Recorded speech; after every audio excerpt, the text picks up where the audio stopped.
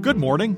I'm James Hellman from The Washington Post, and this is the Daily 202 for Wednesday, August 7th. In today's news, the NRA discussed buying a $6 million house last year for its CEO. An FBI official who got fired for anti-Trump text messages sues to get his job back.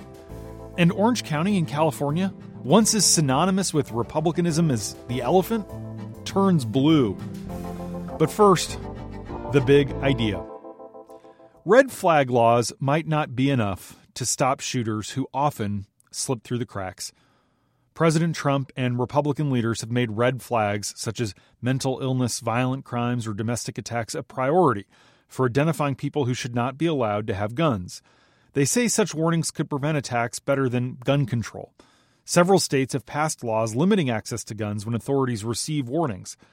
But some young people, including those responsible for or accused of some of the nation's worst mass shootings, have shown clear warning signs and still have fallen through the cracks. For red flags to work, someone has to raise them.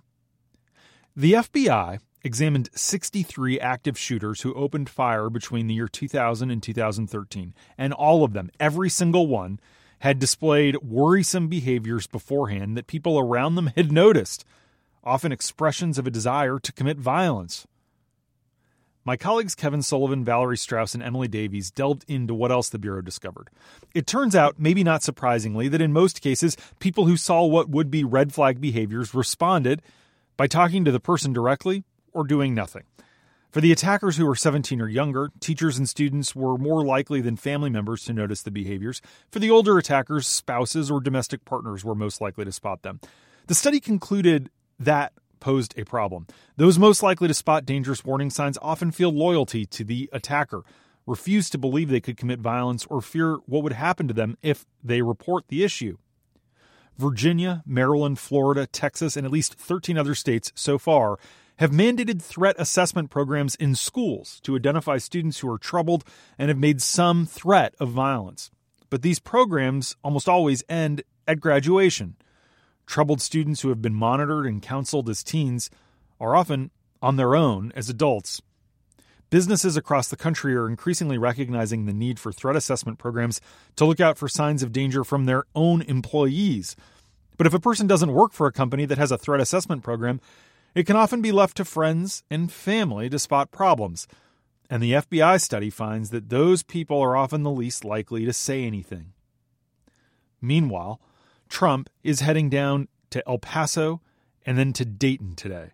Our reporters on the ground in both cities relay that the grief and sorrow from the weekend has given way to anger and frustration.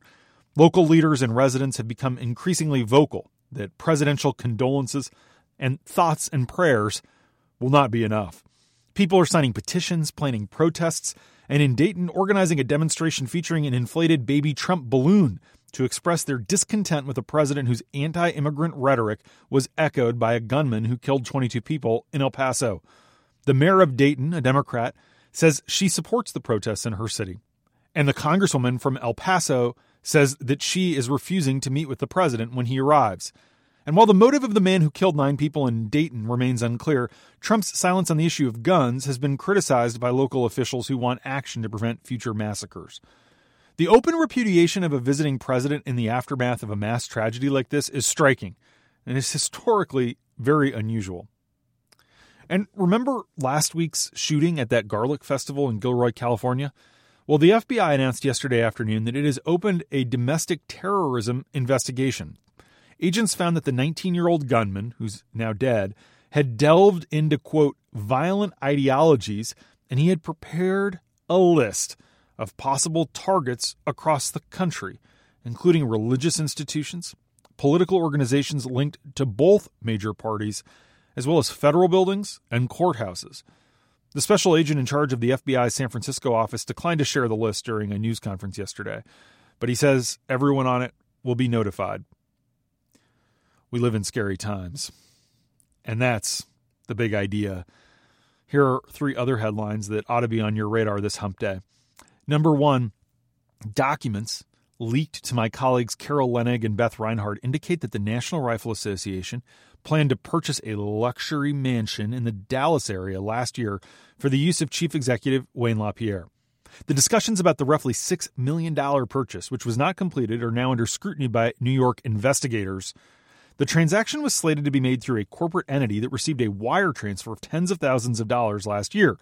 The New York Attorney General's office is zeroing in on this as part of an ongoing investigation into whether the gun lobby can maintain its tax-exempt status. One property that was considered for LaPierre was a 10,000-square-foot French country estate with lakefront and golf course views. The 4-bedroom, 9-bath home in a gated golf community northwest of Dallas resembles a French chateau with a stately boxwood-lined drive, a formal courtyard, vaulted ceilings, and an antique marble fireplace. These discussions about buying this house came as the NRA was in deepening financial trouble. The nonprofit was on track to run a deficit for the third year in a row. It had cut back dramatically on its core mission of gun safety and legislative work. It had also frozen its employee pension plan. The origins of the idea to buy the mansion, its proposed purpose, and the reasons the deal never went through are now being fiercely disputed by the NRA and its longtime advertising firm, Ackerman McQueen. The two entities are locked in a bitter legal dispute. Both sides accuse the other of wrongdoing and insist they're the victim of a smear campaign. But the invoices don't lie. Previously leaked documents to my colleagues show that the NRA paid $542,000 for private jet trips for LaPierre, including a trip to the Bahamas with his wife after the Sandy Hook shooting, and an array of Italian designer suits, as well as the rent for a summer intern's apartment. The expenses were first paid by Ackerman McQueen, which then billed the NRA as part of its multi-million-dollar annual contract. LaPierre last year, or I guess in 2017, the last time we have a tax filing available, received a salary of $1.37 million. But that doesn't include the perks. Number 2, Peter Strzok, who was fired from the FBI after his anti-Trump texts were made public, sued yesterday for reinstatement. Strzok asserted in his suit that the Trump administration had, quote, consistently tolerated and even encouraged partisan political speech by federal employees, but only if that speech praised the president and attacked his opponents. The former senior FBI agent, who Trump has attacked repeatedly, alleged that his removal was part of a broader campaign against the very principle of free speech, which he says was initiated and led by the commander-in-chief. Strzok alleges in his suit that others in the Bureau have not received similar discipline for criticisms of Hillary Clinton, and he claimed that the FBI deputy director who fired him did so because of unrelenting pressure from Trump. Meanwhile, the case against former White House counsel Greg Craig, who was charged in connection with special counsel Bob Mueller's Russia probe, will proceed to trial this month, despite U.S. District Judge Amy Berman Jackson yesterday dismissing one of the two charges against him. Craig, who was Barack Obama's first White House counsel, and before that a special counsel to President Bill Clinton, was indicted in April on suspicion of lying to federal agents. In a 57-page opinion, the judge struck the charge alleging that Craig made false statements in a letter submitted to Justice Department officials who monitor foreign lobbying activity because she says there's a lack of clarity in the law.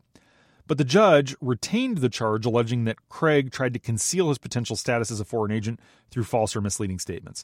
The law, she says, clearly puts foreign agents on notice to report their activities and who paid for them.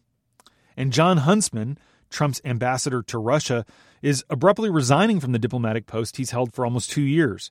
His resignation is fueling speculation that the former two-term governor of Utah may make a third run for that office.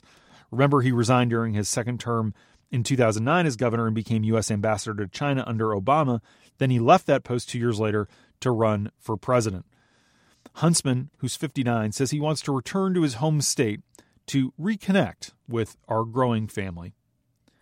Number 3. There is a once-in-a-generation realignment underway in American politics. We're seeing signs of it every day. And here's a watershed moment, really, in American political history. The LA Times reports this morning that the county that nurtured Ronald Reagan's conservatism and is the resting place of Richard Nixon is now home to more registered Democrats than Republicans for the first time ever. Democratic leaders attribute the shift in Orange County to changing demographics, aggressive recruitment efforts, and Trump. Republicans are attracting many non-college educated white voters in the Rust Belt who used to vote Democratic, but in places like Orange County, Republicans are seeing significant declines. They point out that many people aren't becoming Democrats, they're just becoming independent, no-party preference folks. And they say that a lot of people are leaving the state of California because of high housing costs, poor schools, and lackluster job opportunities.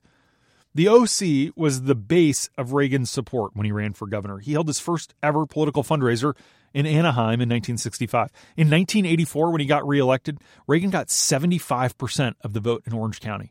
But Hillary Clinton beat Trump there by 5 points in 2016. That was the first time a Democrat won there since FDR beat Alf Landon in 1936.